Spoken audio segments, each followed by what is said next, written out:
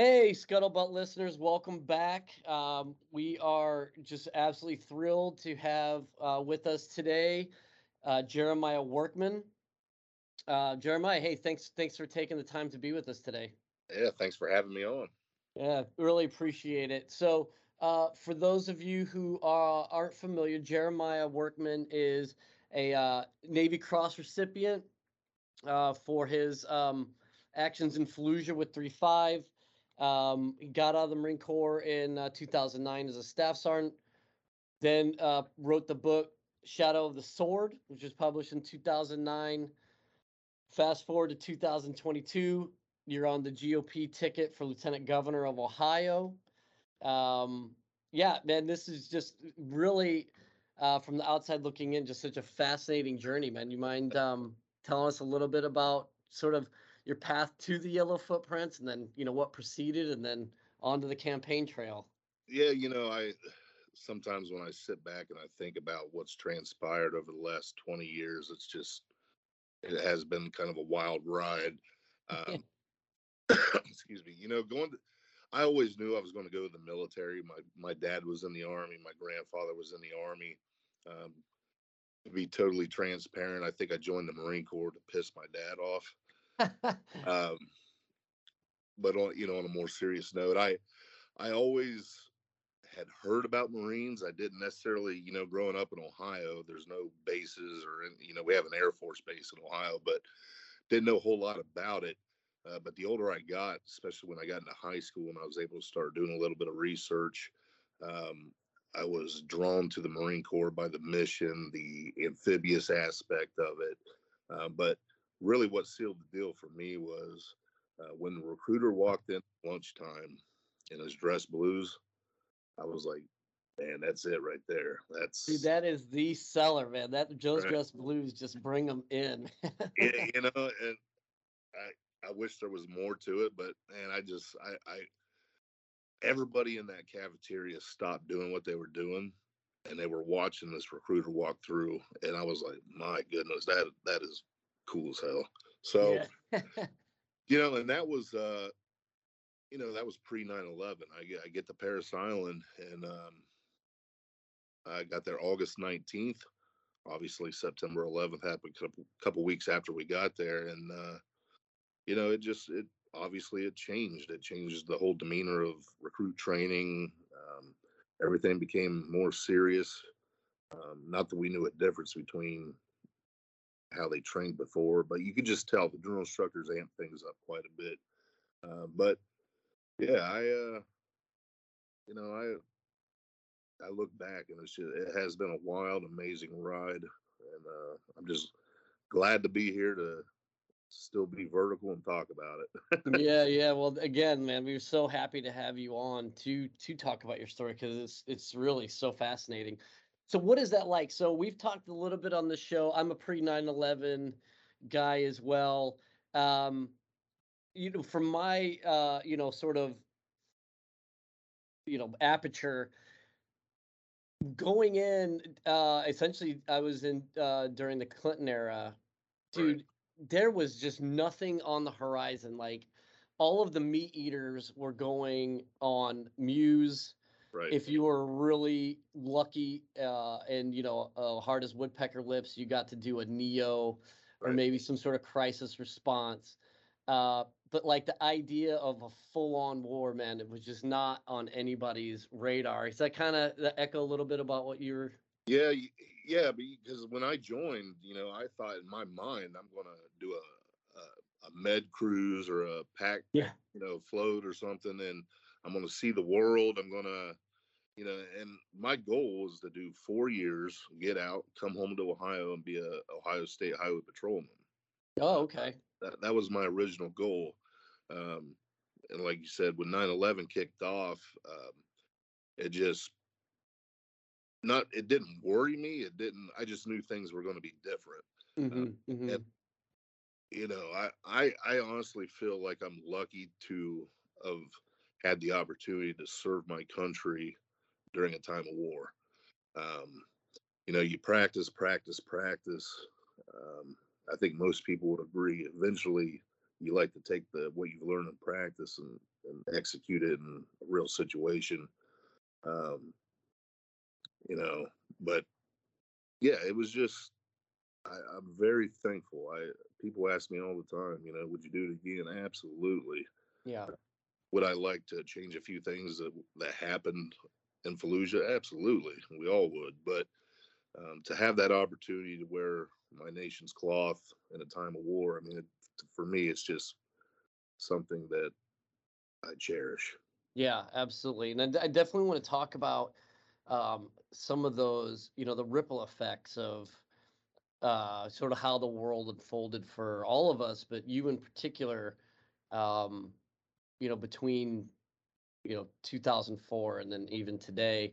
Right. But I guess going back, because I'm so fascinated by this, because I think you're the first person I've talked to who's actually on the drill field as a recruit during 9/11. That's, I mean, what was that like? Because I know, I went through OCS, so it's a little different, but you Right. are sort of just in like this bubble, and you're just the only sort of interaction with the outside world is whatever they allow you to have. Right. Obviously, as officer candidates, you get a little more freedom later on in the cycles.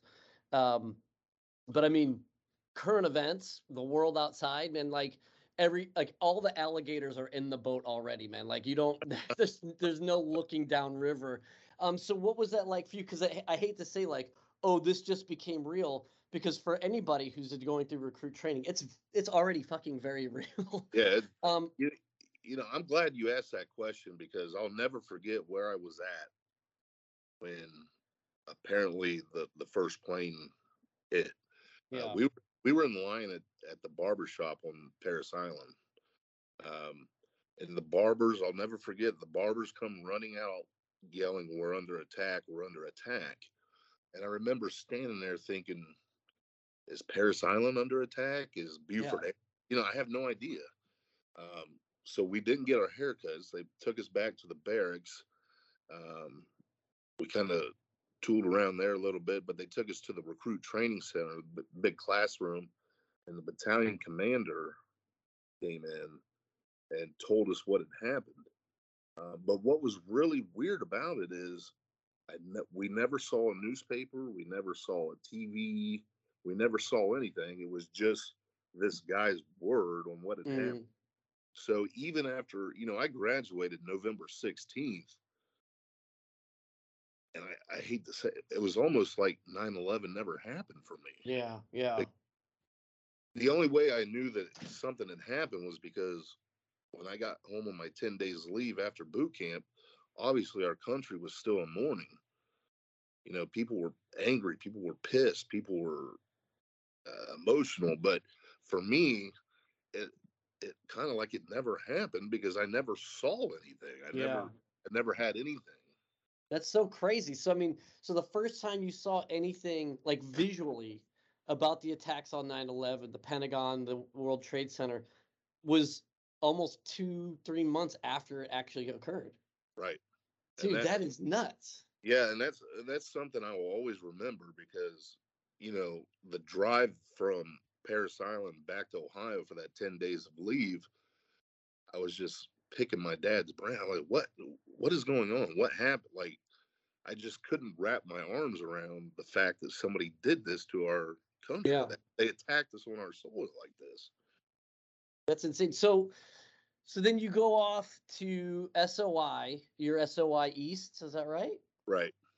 Um, and then you're going. Your first duty station was Fifth Marines, is that correct? No, I actually got sent to security forces down at Kings Bay, Georgia. Oh my gosh, I was in Jacksonville, Florida as the I know all about Kings Bay, Right. man. You know, I was a little irritated about going there. I knew I was going. I mean, I had a security forces contract, Yeah. but I thought when I signed the contract, the video they show you at the recruiting office is like you're like on a SWAT team. You're Yeah, jumping yeah. plane onto us, doing all this high speed stuff, and um, I I was a professional fire watch Marine for 2 years, basically at Kings Bay. Yeah. Uh, Meanwhile, a lot of my buddies that were just infantry and didn't do the whole security forces. They were already deploying over to Iraq Mm-hmm. or, Afghanistan, I think first, and then on to Iraq. But it was tough because a lot of us there, we thought we were going to miss our turn. Mm. We didn't know that this was going to drag out for 20 years, and Yeah, yeah. so there was a lot of angst there that, man, here we are staying in fire watch, and yeah, it's an important mission. I mean, regarding nuclear weapons, but we want to get in the fight. Yeah. And correct me if I'm wrong, but all of you guys are O3s. Right. Yeah. And that's a standard 2-3 year tour, right? Like, Yeah, it's a 2-year tour when you come straight out of SOI to Security Forces School. yeah. You're going to do 2 years minimum. Sometimes they try to extend you, based on the needs of the command. But we knew if the war went on, they weren't going to extend us. They were going to need grunts out in the fleet. So Yeah. um, Yeah, I'm just trying to think of the timeline because we had a very similar, but I guess on the other side of the coin thought, as we were sort of retrograding out of Baghdad, that it was just like, you get the president, flying in, landing on aircraft carriers, mission accomplished, and we're like, we're it, man. Like, we are going to be the big dogs. Got my combat action ribbon. Like, right, we were going to be Joe Toe. And then I go out on recruiting duty, and by the time I make it back in 06, there are lance corporals that are on their third deployment right. in 24 months, and they're 3 stacked high, and I'm like, well, here's my NAM and my combat action ribbon. Like, hey guys. Well, I'll tell you, Um, when I left Kings Bay and got orders to Fifth Marines, um, they had just gotten back from OIF 1. And that same thing. I show up, I'm a corporal with a good cookie, and you got PFCs running around with 18 ribbons. I mean, right. I'm like, holy crap, this is intimidating. I mean, you know, uh, but hearing their stories, and I was like, man. And one thing that I'll never forget is the first battle of Fallujah actually kicked off right when I got to 3-5. And I remember sitting on my couch in my little apartment in Oceanside watching the footage on the news of the Vigilant Resolve, thinking, I missed it. I missed the fight. I was Yeah. I had this pit in my stomach that I was there. That was my opportunity, and we missed it. Not knowing that I would be in that city, you know, not long after that. So, Yeah. Yeah. I mean, less than a year, right? right, Man, that is so crazy. That is it's just so interesting to see because there are so many of these stories. One of the things we talk about in the show is how stories matter. And there's just so many of these little things that we sort of take for granted. Because you sort of, I don't know, at least from my perspective, it's like, I see the world, like I said, through my aperture, and I just sort of miss the point that, like, well, just because everybody was there with me doesn't mean that everybody was seeing it the same way. right. So man, it's so fascinating to hear, uh, what, your sort of perspectives on that. So, I guess Fifth Marines is sort of a reoccurring theme here on the show. We had Tom Schumann on twice. He's now the OPSO of 3-5. He wrote the book Always Faithful Yep. about his time in Sangin, and then how then just recently he worked, tirelessly to get his linguist Zach out of Kabul as the Right, Taliban were taking over. I mean, it's just a gnarly story. right. But yeah, there's something in the water, man, with 3-5. Like, even as an Amtracker, I got my Forager, and I'm like, what am I? And then they're like, hey, you guys can wear it for the ball. I'm like, oh, well, let me get this thing on then. I mean, it's just there's such a deep legacy there, man. Like, can you talk a little bit about what, like, coming out of security forces, going to Fifth Marines, and then Yeah, you, I tell people all the time. I mean, you go to Fifth Marines, that's like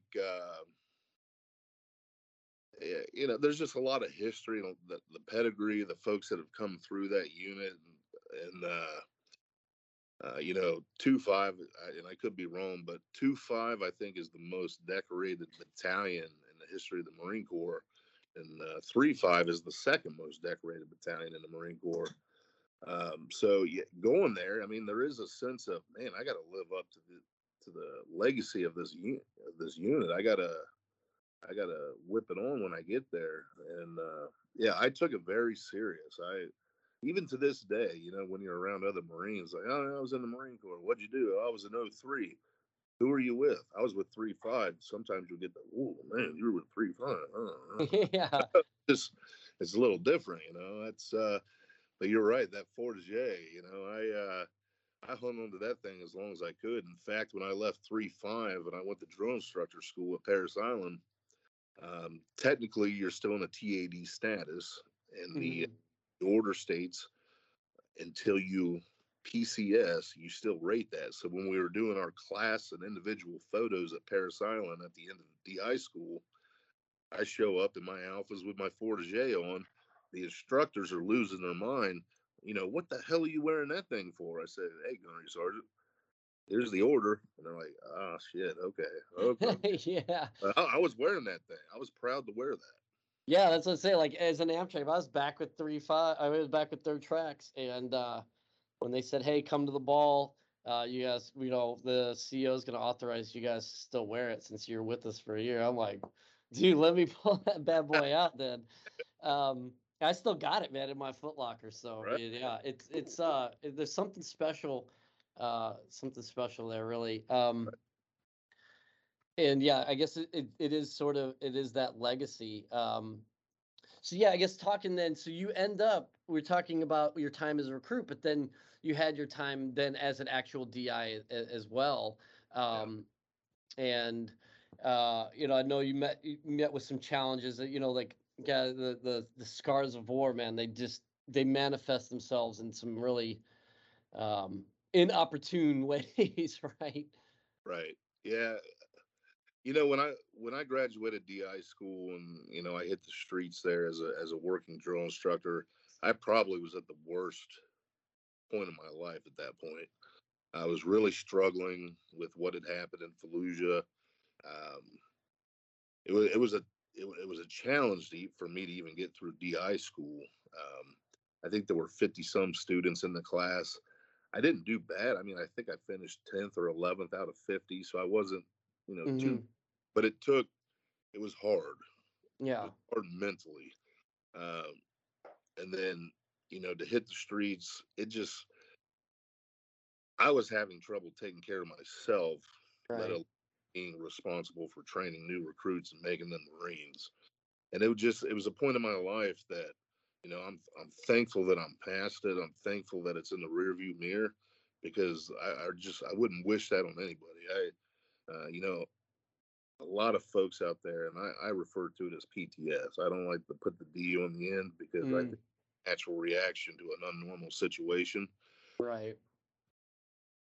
But I feel like I went too fast. I went too soon. I was motivated. I wanted to train recruits, but I had to get in a better place personally before. And you know, that's kind of how, you know, I was there a year, and Yeah. I had really good leadership down there. My sergeant major, battalion sergeant major, took really good care of me. Once he realized, you know, he's going through some stuff. Um, he took me under his wing, and you know, I got relieved for good of cause, you know, so I didn't get any negative paperwork or anything. But that Right. was the best thing for me at the time, was I just needed to get off of out of the drill field, you know, and have time to process what I'd been through, and you know, like so many others, you know. Yeah. Well, you know, and your book does a lot of interrogation on this, and I highly recommend it. Now, you know, not just for those who are, you know, Fifth Marine buffs or that are, you know, Jeremiah Workman fanboys, but you know, you start off the book talking about, you know, the bar in Newport, you know, the sort of a Fifth Marines bar, and how, you know, Yeah, your tab is in the five figures by the time you walked out of there. And that's a very typical coping mechanism. We've all sort of been there, even as a battalion XO, coming out of Afghanistan, it was like, man, I had my watering holes, Right, and I always had a stacked fridge. right. Yeah, Um, it's the easiest thing for us to get our hands on to try to self-medicate is alcohol, and yeah, then you throw in you're with your buddies, and it just kind of snowballs, and it can get out of hand for some folks. And I have no shame in admitting that I was trying to erase those bad thoughts and feelings with alcohol. yeah, yeah, So yeah. I mean, no, I hear you, man. Like even just going for golfing, I couldn't even start the first hole unless the back rack of the golf cart was completely filled with beers. Um, right, but and I think it's, and I don't, obviously, I want to be as sensitive as I can here, but I think it's worth looking at, dude, that like on the surface, dude, you're a Navy Cross recipient, especially on the drill field, where it is very much like, it is a alpha person sort of environment. That hard candy shell must have been really, really difficult for you to, one, live up to, but then two, for even those around you to see, what was really going on. Because, on the surface, you're hard as woodpecker lips, man. Like you're impervious to anything hurt. Like there's no chinks in your armor, sort of thing, right. right? I definitely think that was one of the harder things is, you know, people when the sergeant, I mentioned the sergeant major kind of got involved and had me start going to medical and getting counseling and things like that. A lot of the Marines were like, man, this guy's kind of weak. I mean, he can't perform as a drill instructor, he's tapping out, blah, blah, blah.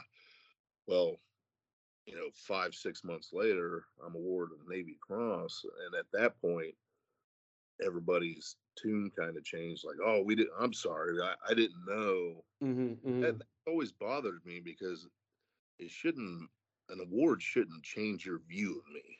An award shouldn't change your compassion towards a fellow Marine that he may be going through something, he or she. Mm-hmm. Always bothered me.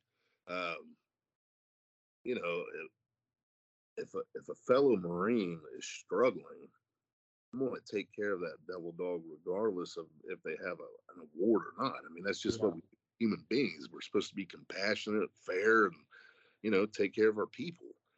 And it was pretty gut wrenching, actually. Yeah, that's gotta feel like really, and even if you sort of accept that aspect of our culture, having to live up to that sort of expectation is a weight. I mean, I guess we talked, for those who are, living with PTSD or PTS, as you phrase it. It's like wearing a pack, right? And it's just that's another encyclopedia's worth of weight in your pack, man. That's just Right, really hard to sort of lug around. right, right. Yeah, that's one of the things. I've gone leaps and bounds since then. I'm in a good place. Family's good. Everything seems to be good. Thank God. Um, but yeah, that was just a bad time in my life. And when I got that award, the attention that it came with, and um, at the time there were no medals of honor, and Right. so it was just not my cup of tea. I didn't like the limelight, and just in my train of thought, it was something really bad happened Mm-hmm. for me to have this. And then, like I said, there was the medical part. Like, all these people that kind of shunned me when I got my award. They all wanted to be my good buddy, and oh man, and to me it was just bullshit. It was, Mm-hmm. you know, if you don't have my No. back before this award, I don't need you now. Yeah. You It know, makes me think too, and I know like at the time, that you were, on the drill field was what, about, what was that, 06, Uh, 07? oh, I think I got there 05 and I left in like at the end of 06. Yeah. Okay. Yeah, I mean, we were absolutely, I hate to say the word negligent because that seems like there's ill intent, but we were just so ill prepared Right. to deal with the mental stresses and how it manifested itself, what that even looked like. Um, I don't know. I don't want to speak out of turn because I only have my own personal experiences to really uh, as the barometer. But man, I just remember thinking like, I just got to suck it up. This isn't a thing. I'll get through it. I just need some time Right. or whatever the excuses were. And then, leadership wasn't, you had your Oscars at the unit, and you had people talking about it, but it was just kind of lip service too at the same time. Like, I felt, give them a 96, give him or her a 96, and then we'll, make sure they're doing their buddy pairs so that someone's always looking out for them. But, I guess we could send them to Wounded Warrior Battalion. There wasn't a lot of Yeah, attention. you're absolutely right. I mean, back then, like you said, it was almost like taboo. It was like, Yeah. what the hell?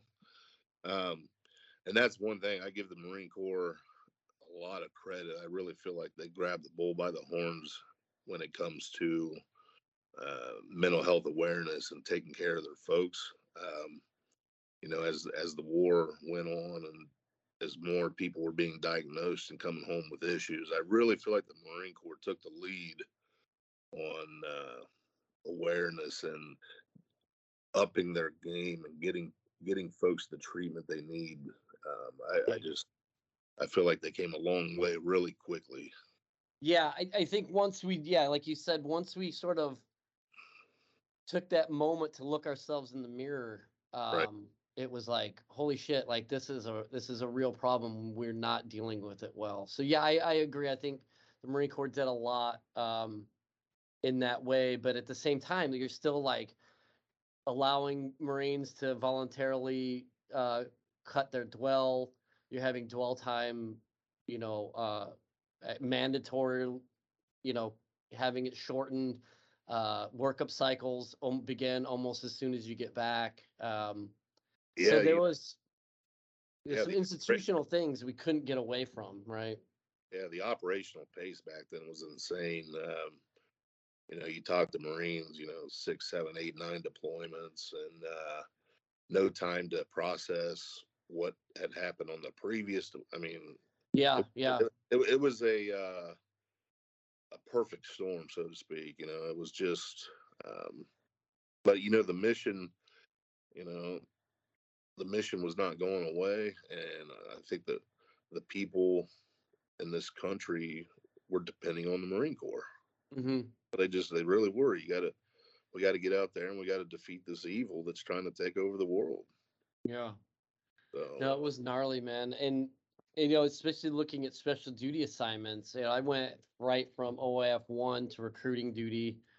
But even then, most of the guys on the street were there when all this was going down. There were a couple of us that had come back and went right into special duty. But by the time that you were doing it, I mean, it was like, I don't know, the screening process just wasn't accounting for mental health.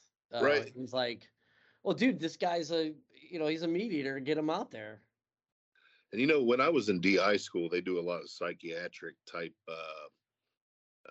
inventories and kind of testing to see where you're at mentally before Yeah. you get too far into the school.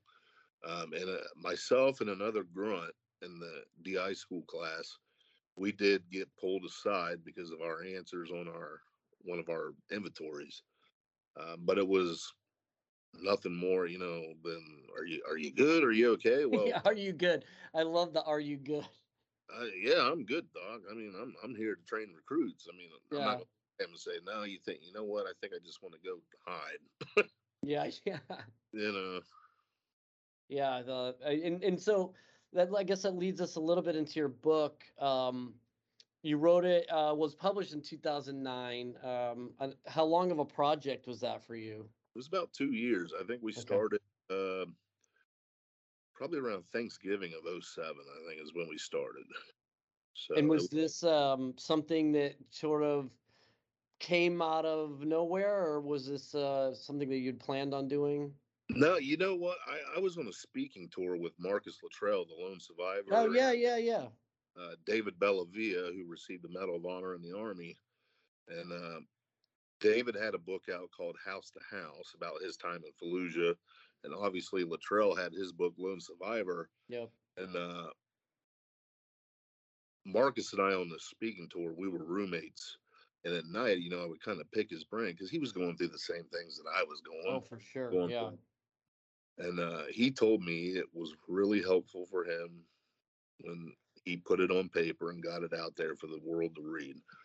And I was like, yeah, I can understand how that could be helpful. Um, and that's kind of how we were given a talk, and I forget, I think it was in DC at the Army Navy Club. And a guy in the audience just happened to be a literary agent who was representing David Bellavia on House to House. He came up to me and he's like, "Hey, um, God bless you. Your story's amazing. I think you could help a lot of people. If you're ever interested, here's my number." I called him, and just to pick his brain a little bit about it. I knew Mm. nothing about it, and the rest is history. But I always, my goal was if I can help one person, then it was worth it. Yeah. And it was never real. It was never about me. If anybody that's read the book, I'm not beating my chest. I'm not because there are some folks out there that he's looking for attention or he's just trying to it was never about that. Um, I knew because of my award that if I stood up and raised my hand and said, you know what, I'm a human being and I have issues, and it almost led to my demise. If I can stand up and say, hey, there's light at the end of the tunnel, get some help, save yourself, save your family, then it was totally worth it for me. Man, yeah, seriously, God bless you on that, man. And so what was that process like for you though? Did you find it to be therapeutic? I found it to be very therapeutic. John Bruning was my co-writer with me, and him and I, we spent at least an hour Monday through Friday on the phone. Um, and I mean, there were times where we'd have to stop what we were doing, and I would just have to, it was emotional, Mm-hmm. Yeah. reliving this. And, but at the end of the day, I wouldn't change a thing. I have received, since that book came out in 2009, I can't tell you the amount of not only Marines and other service members, but, people that were in car accidents, rape victims, you name it, people that Mm. dealing with PTS from all sorts of stuff have reached out to me and told me, you saved my life, you helped my son, you helped my daughter, and I can go to bed at night knowing that I did that for the right reasons because I helped somebody. Yeah, that's awesome. That is so great. And I think, the idea that, and I guess going back to the whole perception, um, being almost a curse more than a blessing at times, but it's that idea that, like, actually, interestingly enough, I was talking to a buddy of mine, who we've had on the show, but he's a trauma therapist in Bragg. He was in and he was working with the SF guys in the 82nd 101st Boas, and his whole thing was like, it's the guy that you think that you don't have to focus on because they are seemingly so squared away, Right, that actually probably needs it the most, right, and probably wants it the least. right, So for someone like you to then write this book and to be so vulnerable, I mean, I think that really does give not just access to how pervasive PTS is in someone's life, but it gives them that sort of license to be vulnerable as well. right. Absolutely. Like I said, over the years, just getting messages on Facebook and things like that of thank you, just us, and I wasn't looking for a thank you, but the goal was to help Hmm. some one person, just one person, then it was worth it. Well, we helped a lot more than one. We've helped thousands, and just to try to break down that barrier, that stigma that's associated with PTS, and I'm just glad, whether it was a very small piece of helping somebody get their life back. Yeah. It's pretty powerful stuff. Extremely, extremely. So then what was next for you after that? So, that's '09. You then just sort of went into you leave the Corps in '09, and you stayed in the DC area, is that correct? Yeah, I left the Marine Corps in '09. I was medically retired out of Wounded Warrior Regiment there at Quantico. And they hired me as a civilian there at the regiment. I spent a year there. And then I had the opportunity to go over to the Department of Veterans Affairs. Spent about a year, or excuse me, 10 years there. Oh, wow. And, when COVID hit and the world came to a standstill, I looked at my wife and I said, let's go home. You know, I'm tired of sitting on 95 in traffic. I mean, we got people in Fredericksburg, Virginia rioting. It's in our backyard. Let's go home. I need a slower pace of life. So we literally, we sold our house without a job lined up, anything. We made a leap of faith, and we've been here. March will be 2 years, Okay. and I don't regret coming home. Home is home. I've been all over the world. I've been to all 50 states, and there are those out there that'll disagree, but for me, there's no place like home. Yeah, absolutely. And very much so, because then that led you to the next phase in your life, and that brought you to the campaign trail. What was it about that idea that, like, hey, I want a slower pace, I want to get back to home, and then you get home and it's not quite what you remember, right? Well, and it all went back to we land here in Ohio, like a lot of other states in the country at the time. The political climate, some of these politicians, they'd shut us down. They'd shut down businesses. People lost their livelihoods, the last dime they had, trying to keep their mom and pop businesses going. Um, and I've always been kind of had my finger on the pulse of the community and what's going on. And as I looked around, as I drove around, I just saw it was not working. Kids were out of school. Mental health conditions were on the rise because kids didn't have that interaction with their friends. I mean, you name it. There Right, was so many right. things going on. And I called a teacher, a former teacher of mine that is pretty heavily involved in politics here in Ohio. And I said to her, how can I get involved? I want to help. We're taught in the Marine Corps, don't come to the table bitching unless you want to be part of the solution. Right. And that's exactly how this started for me. Was when I called her, she goes, "Oh my God, I think you would be a good candidate for lieutenant governor." I'm like, "Oh," I'm thinking, well, maybe I should start off on the school board, Yeah. but uh, yeah, that's kind of how she introduced me to Joe Blystone, who was running for governor, and we hit Joe and I. We believed the same thing. Uh, we wanted to bring back Ohio and turn the ship around and get it back on track, and that's how I got involved. Yeah, Uh, the typical Marine, man. Like, just go big or go home, right? right, and you know what?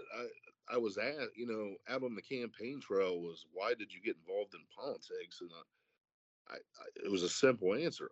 I don't want to be in politics. I'm involved in politics out of necessity. Trust me. Yeah, yeah, I don't go from the frying pan to the fire. But if I'm not impressed with anybody that we keep putting up, I'm tired of holding my nose every time I go to vote.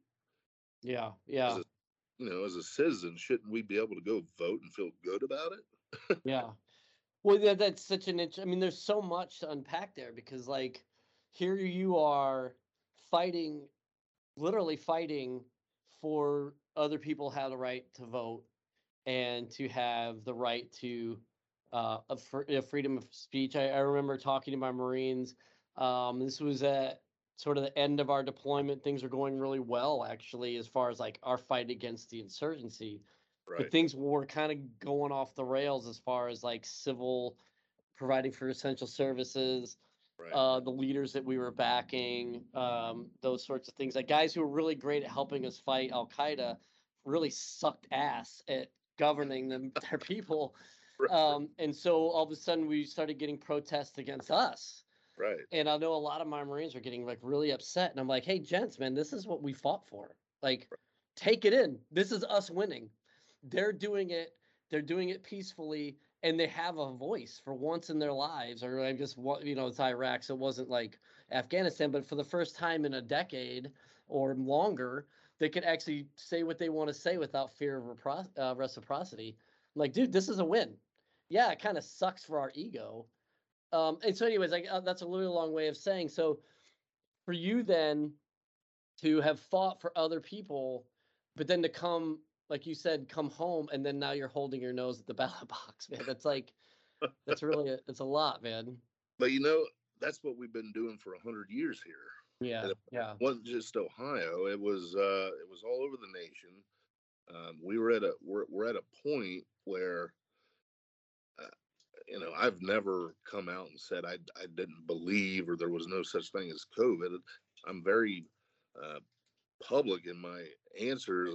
Yes, there is a virus. Yes, COVID was out there, but at least here in Ohio, the people in charge were, they shut down all the mom and pop businesses, but they left Mm-hmm. the Walmarts and the Home Depots Mm, open, and they had record sales. You yeah, know, yeah, they were ruining people's livelihoods over this. They were picking winners and losers. yeah. It was unfortunate. Like I said, the kids being masked. Well, first they weren't at school. They're learning over a computer. Then we send them back to school and they're wearing masks for 8 hours. That's child abuse. And I could not sit on the sidelines any longer. And, I wanted to get involved. I'm a fighter. And that, out on the road, out on the campaign trail, that's what I told people. You know what? I fought extreme terrorists over in the Middle East. I'm here to fight for your rights and for your children, and your grandchildren. We've got to turn this ship around. Yeah, And how about we get somebody in there that's going to do things for the right reasons when nobody's looking?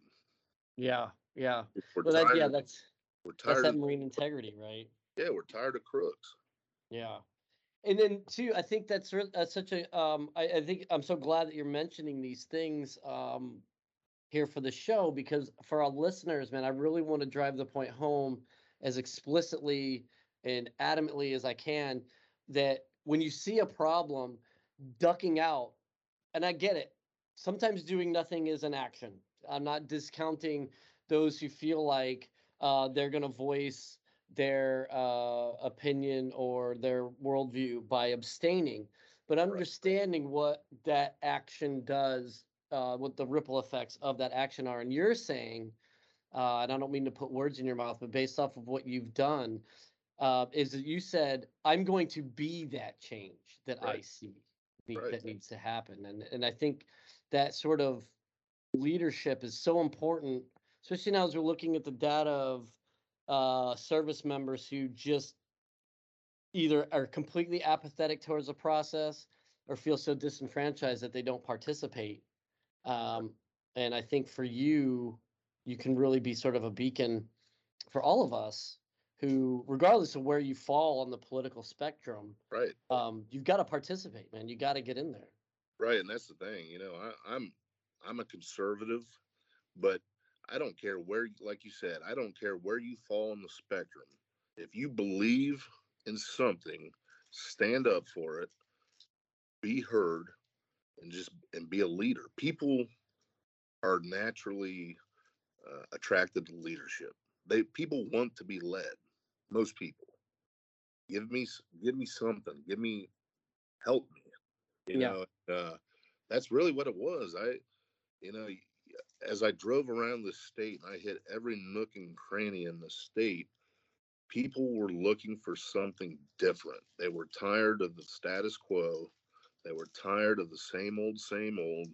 You know, the lesser of the two evils. You always hear that in politics. I got to go vote for the lesser of the two evils. Well, that's a dog chasing its tail. It's insanity. Right. Let's stop this cycle.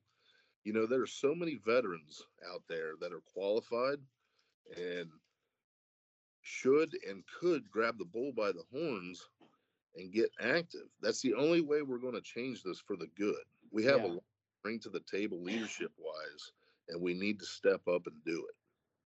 Man, amen to that. Because, and I get caught in this as well. So I'm not trying to take some sort of like morally superior view on this stuff, but it is so hard at times to just like, sometimes it's so overwhelming. Like, where do I even begin? Right, And I think for you, just asking the question, right? Like, hey, how right, can I help? right. You know, when I made that first initial phone call, I didn't know if I was going to get asked to send emails out. I didn't know if I was going to get asked to go door to door canvassing. I had no idea what that phone call was going to lead to. It simply was me saying, how can I get involved? I can't sit on the sidelines anymore. Mm, You yeah. know, and I, even to my surprise, there I was running for lieutenant governor for the state of Ohio, and you know, it's an experience I would never. Obviously, the incumbent won the primary, and will win the general election here next week. But we're not going away. We Joe and I, we got over 230,000 votes in this state. We won 22 counties on a shoestring budget, and we're not going away. We're going to keep doing what's right for the right reasons. People deserve, they just deserve it. Yeah. They deserve somebody that has integrity, somebody that's not getting into this to fatten their wallet or their purse, but that truly cares about the citizens of wherever their state is. They deserve the best. Absolutely. And so I guess that leads to my next question is, I guess what's next for you? So you feel like you gotta sort of, it's in the blood now. You know, after the primary back on May 3rd, um, nobody likes to lose. Sure. You know, I was for about a day and a half, 2 days, I was pretty down and out, moping around the house. And I looked at my wife and I said, you know, I think I'm done with this. You know, because you do when you get into the world of politics at that level, you're out there. They're not just attacking you, they're attacking your family, they're attacking Mm, everything. So you're vulnerable. Your whole family's vulnerable. It's a lot, not just on me, but my wife and my kids. But I told my wife, I think I'm done. And then it was about 3 more days went by. I said, you know what? I've gotten 5,000 Facebook messages begging me not to quit and to stay involved. I can't abandon these people. I just can't. yeah. We've come too far. They look at me for as an inspiration or a leader, whatever the case may be, but they, they want me to stay involved, and I cannot abandon them at this point. So, yeah, we do have plans. I can't really get into a whole lot of detail yet for strategic reasons here in the Sure. state, but we do have big plans for 2026. Um, we're not going anywhere. We're going to be, making appearances around the state and supporting certain candidates throughout the process. But 2026, I think is going to be a good year for us. Yeah, that's so refreshing to hear that it's your desire to be a good leader for your state that is propelling you and keeping you in the game. Vice, what you hear a lot of times, and that's, the self-interest, the Yeah, typical politician that everyone is so weary of these days. yeah. people are sick of these career politicians. We have folks that they get elected and they're there for 40, 50, 60 years. That's Yeah. not good for anything. That's good for Right. nobody. And I made it very clear on the campaign trail. If you elect me, I will do my 4, or if you reelect me, my 8 years, you will never see me run for another office again. I don't want to be a career politician. Right. I want to get in the ring. I want to do what I have to do. I want to turn the ship around and get us on the right track, and then hopefully pass the reins to somebody like-minded with the same convictions and integrity and all that I have. And that is like, again, that's just so refreshing, and really, my hat's off to you, because it is so easy to sort of look around and go, man, this isn't like, things have kind of gone astray, or this isn't how I remember it, or like, Right, look at what's happening now. And then then that's it. That's the end of the conversation. right, And then you just sit around and complain with your buddies, at the bar or whatever. right. So dude, yeah, it's so great that you and I really want to sort of really harp to, we were talking a little bit earlier about, veterans in politics, man, and those numbers are just dwindling. And it's not about like, oh, we need more veterans so that we get more veterans benefits or veterans rights or whatever, but there's a certain amount of sacrifice and that culture of sacrifice that we need to infuse back into into our government, even at the small level. Right. Yeah, we need people that are honest. They're doing things for the right reasons, especially when nobody's looking. And generally, 99% of the time with military folks, that's what you're going to get.